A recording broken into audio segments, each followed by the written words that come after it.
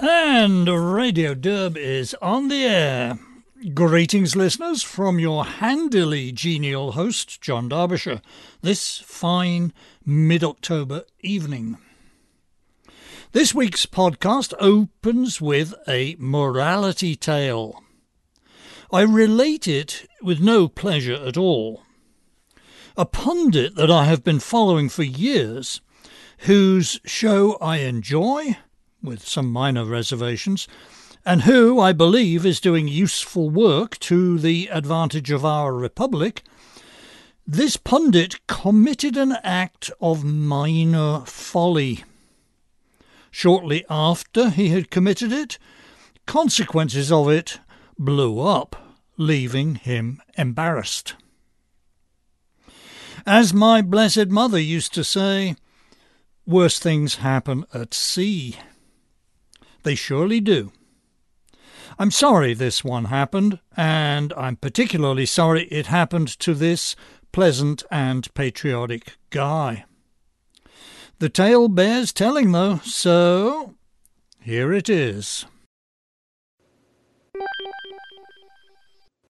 My normal routine on a weekday evening is to sit down to dinner at 7:30, eat steadily for half an hour while making light conversation with Mrs. Derbyshire and such family members or friends as may be present. Then, at 8 o'clock, move to the living room, usually clutching my half-eaten dessert, switch on the TV and watch Tucker Carlson's show. Friday evenings, I'm under pressure to get my podcast finished and posted. I don't let that interfere with my normal routine, though. I have to eat dinner, and, having eaten it, I have to sit still and do something undemanding while my digestive tract grinds through its work. There aren't many things less demanding than watching TV. So, the eating done and digestion well underway, I watch Tucker before returning to my podcast labours. I don't always watch the whole show. If I'm behind with the podcast, I cut out at the first commercial break. Or later, if Tucker starts talking about flying saucers, I quit right there. Well, last Friday Tucker started in not with his monologue as usual, but with an interview. The interviewee was Kanye West. I knew the name Kanye West because it shows up in New York Post headlines, attached to stories that I skip right over. I knew he was some kind of celebrity, and I think I knew that he was showbiz, not sports. That was the sum total of my Kanye West knowledge last Friday evening. I don't have to engage with celebrity culture, and you can't make me. I sat through the first few minutes of the show, but neither Tucker nor West said anything interesting, so I went to my study and recorded some podcast. Around 8:30, by which point Tucker has generally finished with his first segment and is halfway through his second, I stopped by the living room to see what Tucker was covering in that second segment. To my surprise, he was still sitting across from Kanye West, asking him questions. I watched for a minute or two, again heard nothing interesting, and went back to my study. Apparently, Tucker gave over that entire hour to the interview with Kanye West, a thing he very rarely does. Why? West didn't seem very smart or eloquent. The few minutes I caught of him actually speaking, he was mumbling gibberish. I did some look-ups on the internet. So now I know who Kanye West is. He's a rapper. Even if publicly I like the empathy, I ain't finna talk about it another 4 centuries. 1 and 1 is 2, but me and you, that's infinity. I don't feel like she's mine enough. Not my thing, you understand. But then, rock and roll wasn't my parents' thing. Jazz wasn't their parents' thing. And so on, back to the Bronze Age. Chacun à son goût. A young friend, a white male, who listens to rap music for pleasure, tells me that West's is much better than the average. West isn't just a performer either.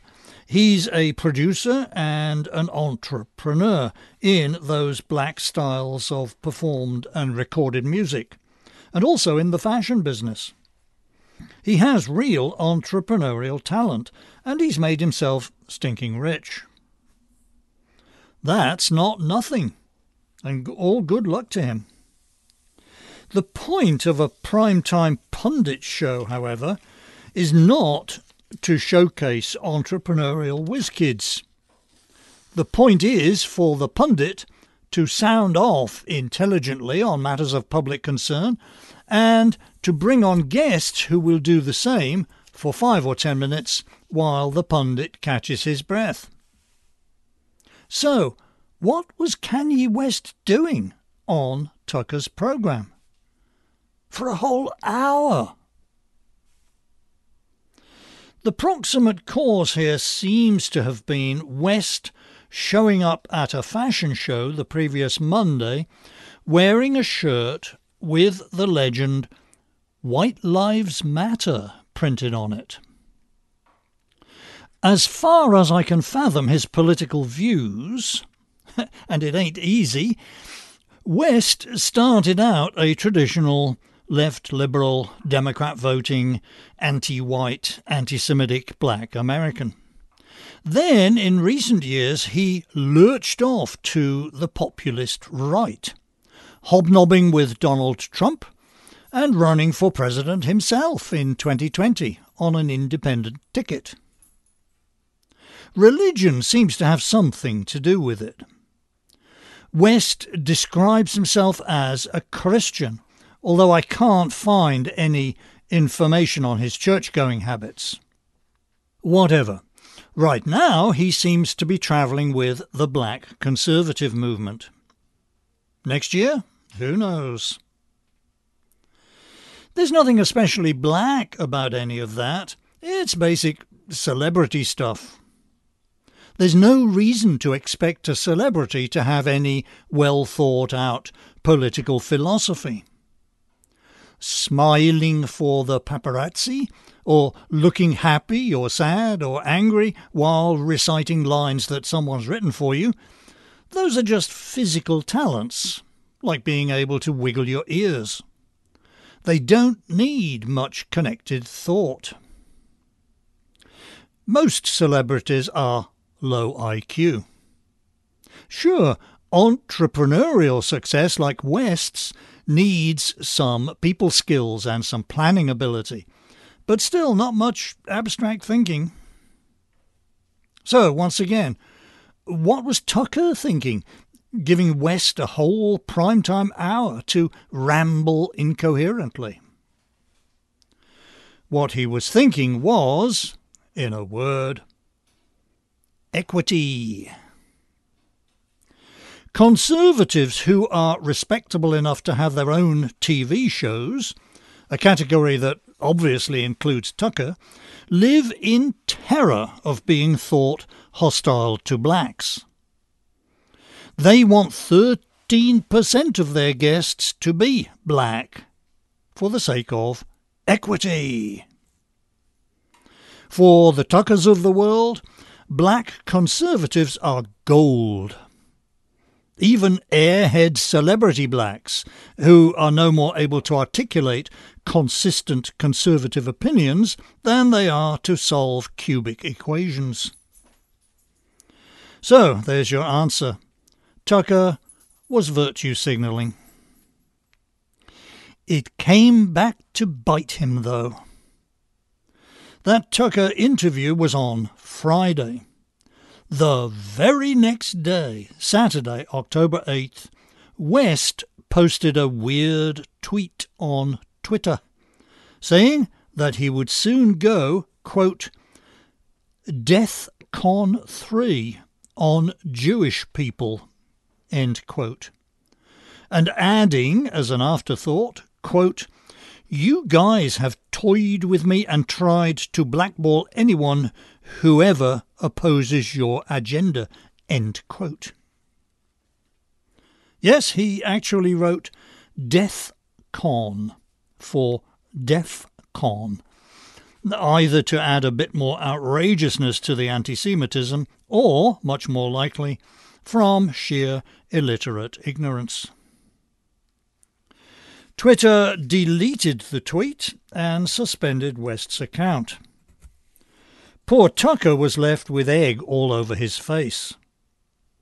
If there is one thing a cable TV primetime host dreads more than being thought racist, it's being thought anti-Semitic, or even just being accused of hosting an anti-Semite on his show.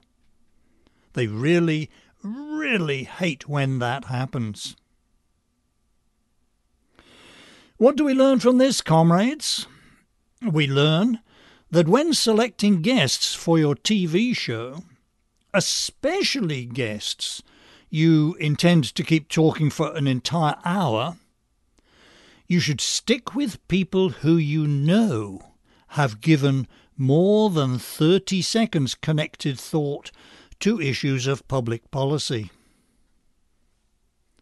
Corollary: do not invite showbiz, sports or business celebrities unless they also have PhDs in political science. Just a footnote to all that. Tucker's interview with West was aired last Friday. West's tweet appeared on Saturday. 4 days on from that, on Wednesday, we learned that JP Morgan Chase Bank, which Kanye West has been using for his various enterprises, will no longer take his business. As Rod Dreher points out at the American Conservative website, we are proceeding steadily towards a Chi-Com-style social credit system in which, if you are suspected of harbouring thoughts not approved by the regime, private business corporations will not accept you as a customer. This action by JP Morgan Chase illustrates the process very clearly. Some days before that, we had another illustration of this creeping and very creepy trend. On Friday, October 7th, the same day Tucker's interview with Kanye West aired, reports came out that PayPal would, starting on November 3rd, would sanction users who engage in, quote, prohibited activities. What did they mean by sanction there? They would, they said, fine such users up to $2,500 per offence, presumably just sucking the money out of your account. And what did they mean by prohibited activities?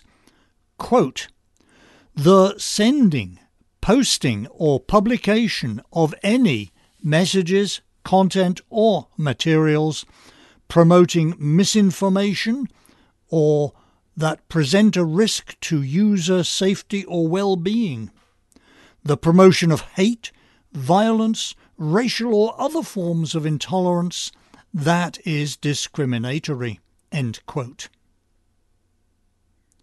We all know, of course, that what's being targeted there is the expression of opinions not approved by the progressive regime.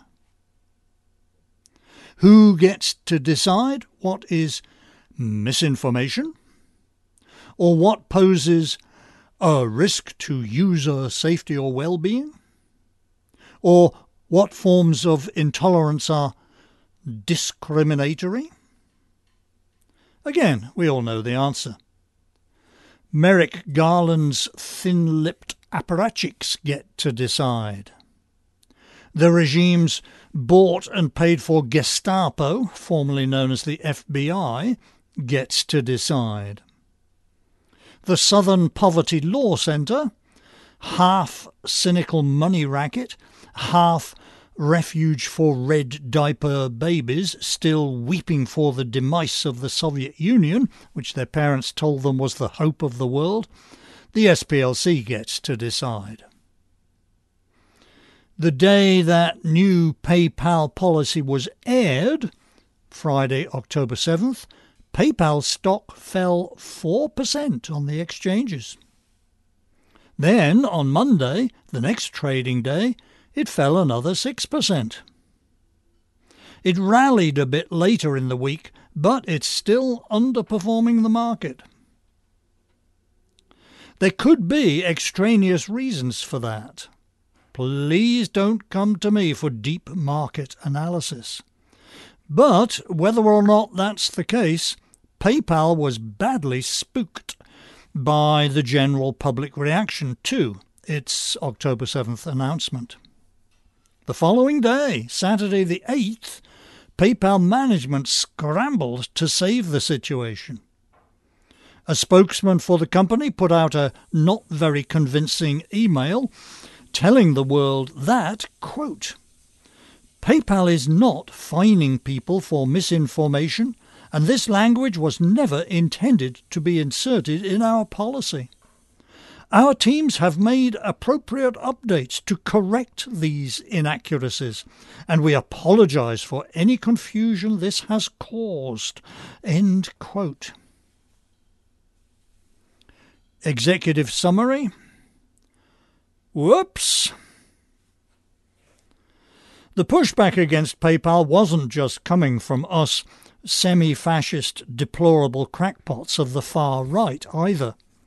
There were words of disapproval from Senators Marsha Blackburn and Tim Scott, from Brendan Carr at the Federal Communications Commission, from a spokeslady for Florida Governor Ron DeSantis, and from former president of PayPal, David Marcus. Oh, and also from Elon Musk. We can dare to hope that if the GOP gets control of Congress, or even just of the House, in the upcoming midterms, they might take some legislative action against these big software monopolies fronting for the Democratic Party. That's assuming, of course, that Republican legislators can spare some time from voting more $5 billion aid packages to Ukraine. A British Foreign Secretary of the 1820s, congratulating himself for having recognised the former Spanish and Portuguese colonies in South America as independent countries, boasted that, quote, "I called the New World into existence to redress the balance of the old," end quote. It is possible, as of this week, that the balances of both the New World and the Old One may be redressed by the very old. Let me explain that. Here in the New World, our spirits were lifted. I mean, those of us who loathe and detest the Democratic Party and its totalitarian aspirations, our spirits were lifted on Tuesday by the news that Tulsi Gabbard, former US Army platoon leader, Democratic representative, and candidate for the 2020 Democratic Party presidential nomination, Tulsi Gabbard has quit that party. Ms. Gabbard, whose forename is of Sanskrit origin, is a devout Hindu. Her political positions are sufficiently close to my own that my first reaction on hearing the news of her defection this week was, what took her so long? As she deployed her parachute to leave the party, Ms. Gabbard tweeted that, quote, "I can no longer remain in today's Democratic Party that is now under the complete control of an elitist cabal of warmongers driven by cowardly wokeness, who divide us by racializing every issue and stoke anti-white racism, actively work to undermine our God-given freedoms that are enshrined in our Constitution," end quote. Meanwhile, over in the old world, here is Suella Braverman, Britain's Home Secretary. That's Attorney General, near enough. Mrs. Braverman has a law degree from Cambridge University, a master's degree in law from the Sorbonne, and she is qualified to practice as an attorney in New York. At age 42, Mrs. Braverman is 1 year older than Tulsi Gabbard. Braverman is her husband's name. Her parents are of Indian origin, and she is a devout practitioner of that other great Indian religion, Buddhism. As noted here at vday.com the other day, on the subject of the British Empire, my heart and Mrs. Braverman's heart beat as one. We both believe that the empire was, in her words, quote, "a force for good," end quote. Much more to the current political point, Mrs. Braverman is an outspoken immigration skeptic. Sample quotes from her, quotes, "The unexamined drive towards multiculturalism as an end in itself, combined with the corrosive aspects of identity politics, has led us astray. It's not bigoted to say we have too many asylum seekers who are abusing the system. It's not xenophobic to say that mass and rapid migration places pressure on housing, public services and community relations," end quote.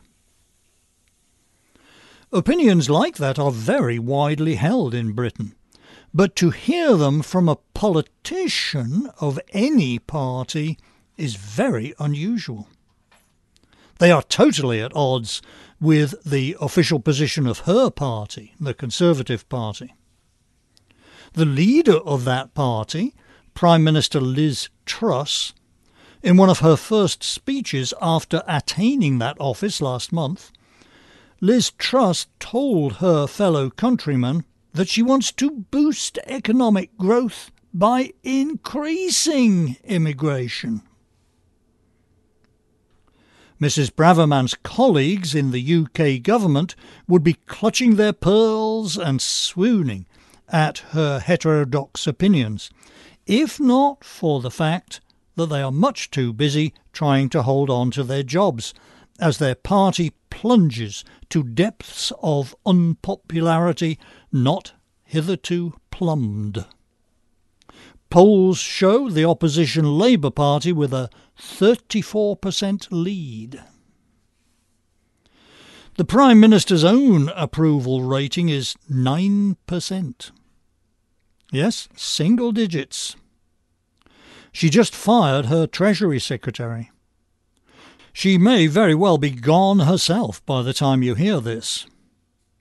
So Mrs. Braverman's heterodoxies on immigration and diversity aren't making as much of a splash as they would in a stable political situation.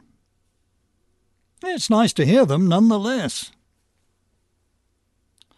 Since I have mentioned the confessions of Tulsi Gabbard and Suella Braverman, I should add that Prime Minister Liz Truss is an Anglican, although apparently not a very observant one.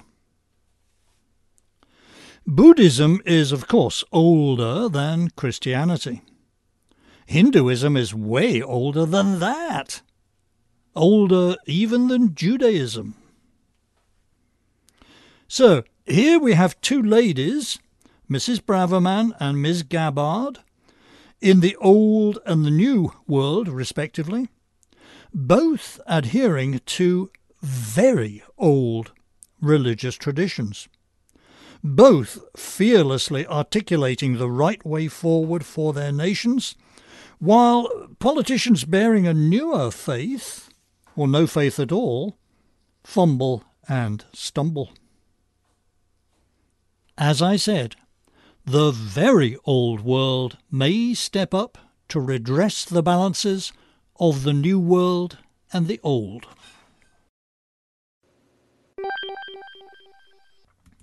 And now, our closing miscellany of brief items.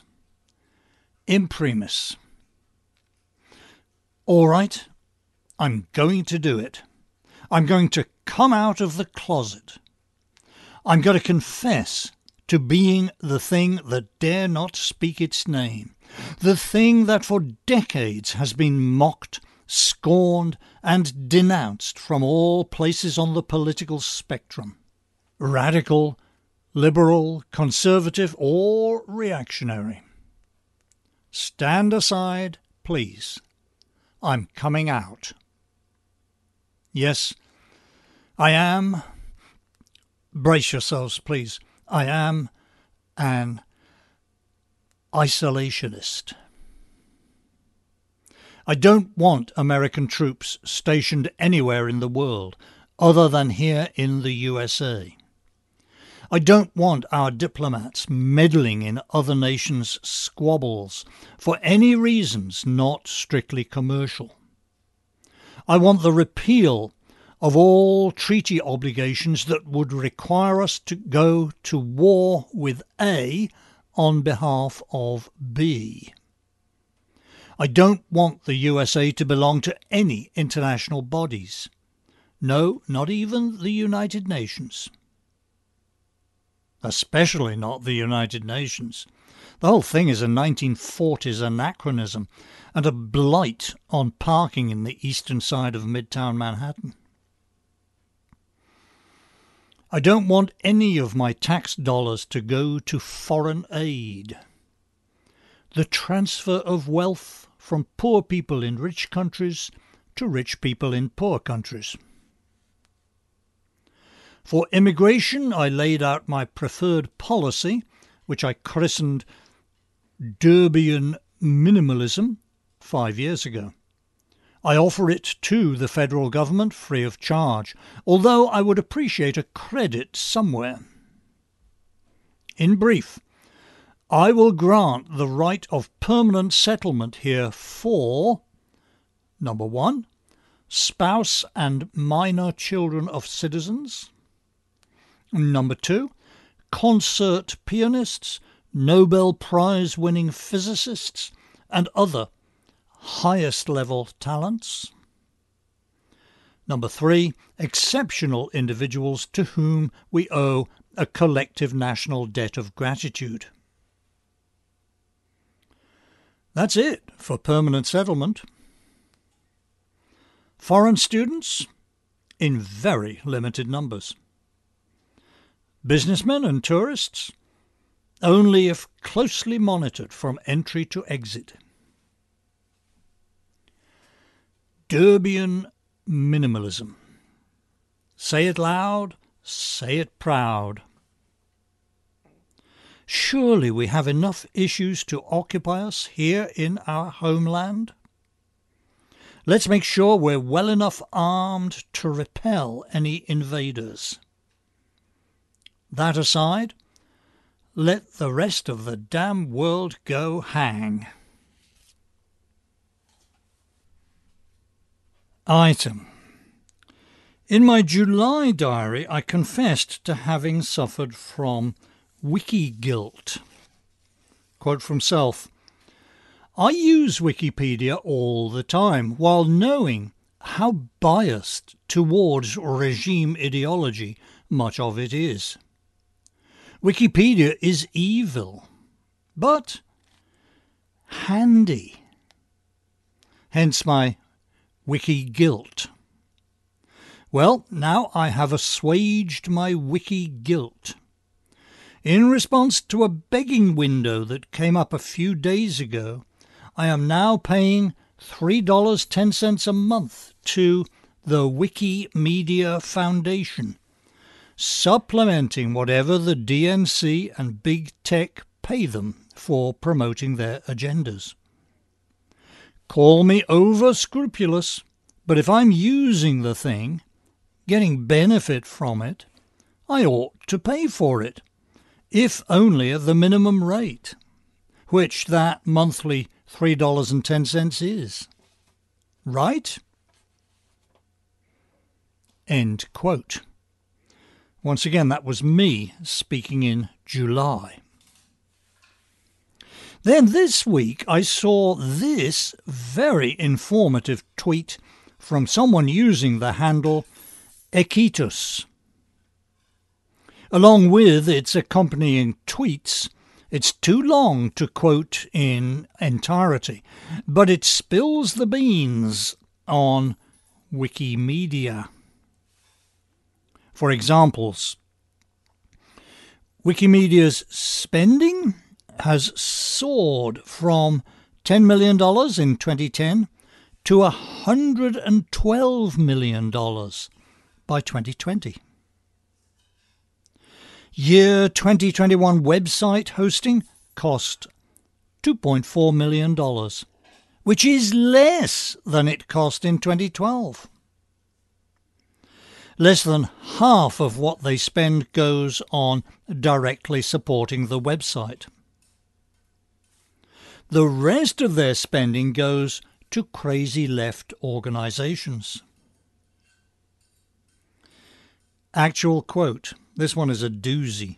Quote, back in 2017, a Wikipedian called Guy Macon wrote a strident article entitled Wikipedia Has a Cancer.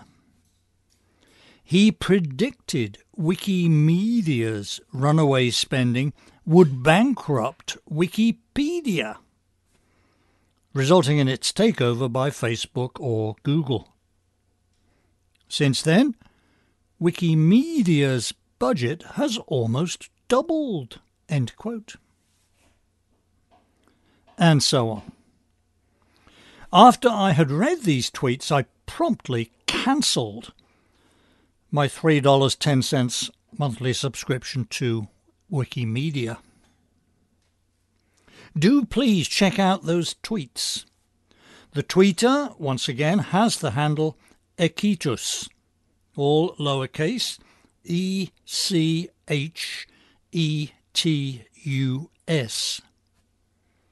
It's the name of a rather evil character in Greek mythology. I know that because I looked it up on Wikipedia. Item. Wednesday this week, October 12th, stood precisely midway between October 2nd and October 22nd. Why did I tell you that? Because October 2nd and October 22nd this year both mark a 10th anniversary. The anniversary, in each case, of the death of an important race realist. My fellow race realists, bow your heads in acknowledgement. The first of those dates, October 2nd, was 10 years on from the death in 2012 of groundbreaking evolutionary psychologist J. Philippe Rushton. Rushton's 1994 book, Race, Evolution and Behaviour, introduced us to Rushton's Rule of Three. That's the fact that on a large number of physical, psychological and behavioural indices, the average for Asians is here, the average for Africans is there, and the average for whites is somewhere in between them. Our own Steve Saylor posted a very comprehensive obituary notice for Rushton here at vdare.com on October 4th, 2012. October 22nd this year was 10 years on from the death, also in 2012, of behavioural psychologist Arthur Jensen. Our obituarist here was Jared Taylor, posting on vdare.com October 30th, 2012.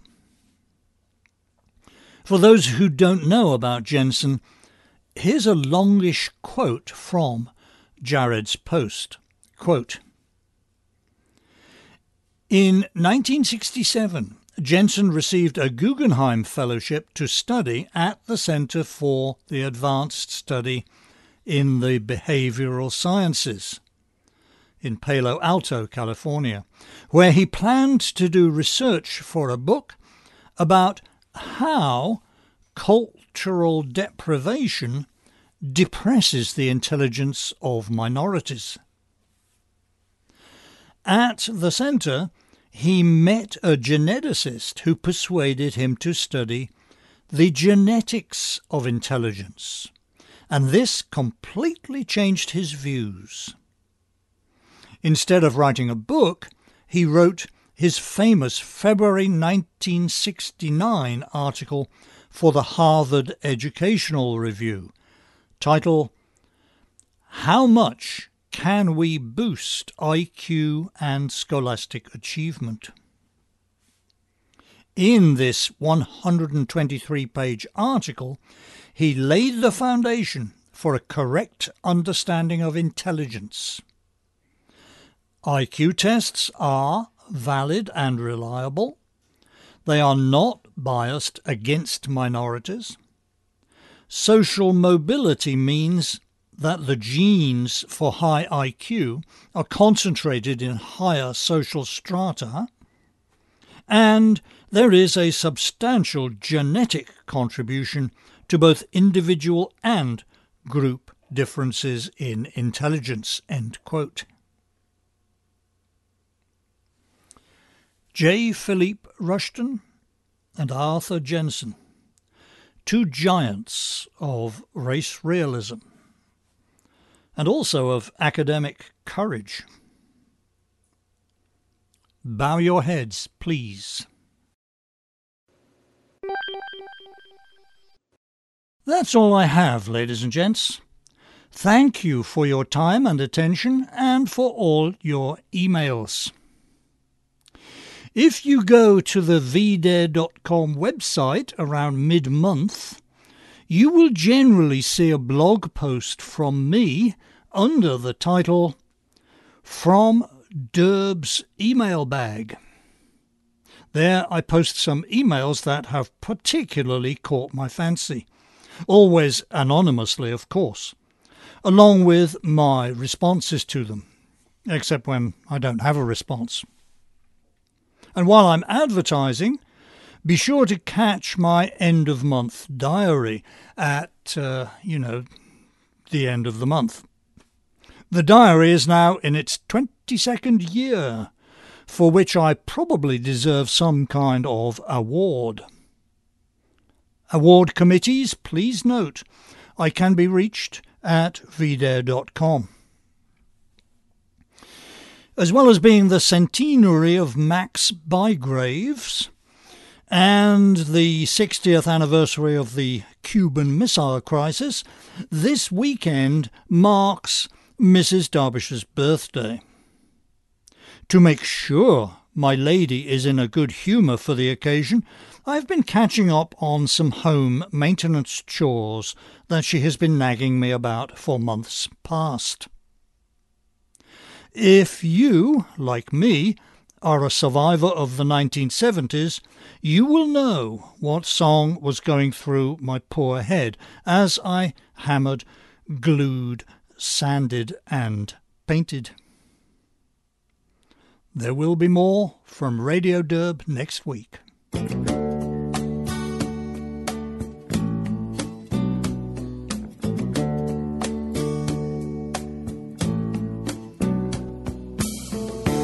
Hey girls, gather round, listen to what I'm putting down. Hey baby, I'm your handyman.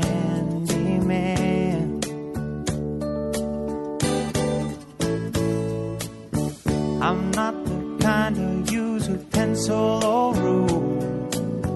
I'm handy with love and I'm no fool. I fix broken hearts, I know, but I truly can. If your broken heart should need repair, then I am the man to see it. I whisper sweet things, you tell all your friends, they'll come running to me. Here is the main thing that I want to say. I'm busy 24 hours a day. I fix broken hearts, I know, but I truly can.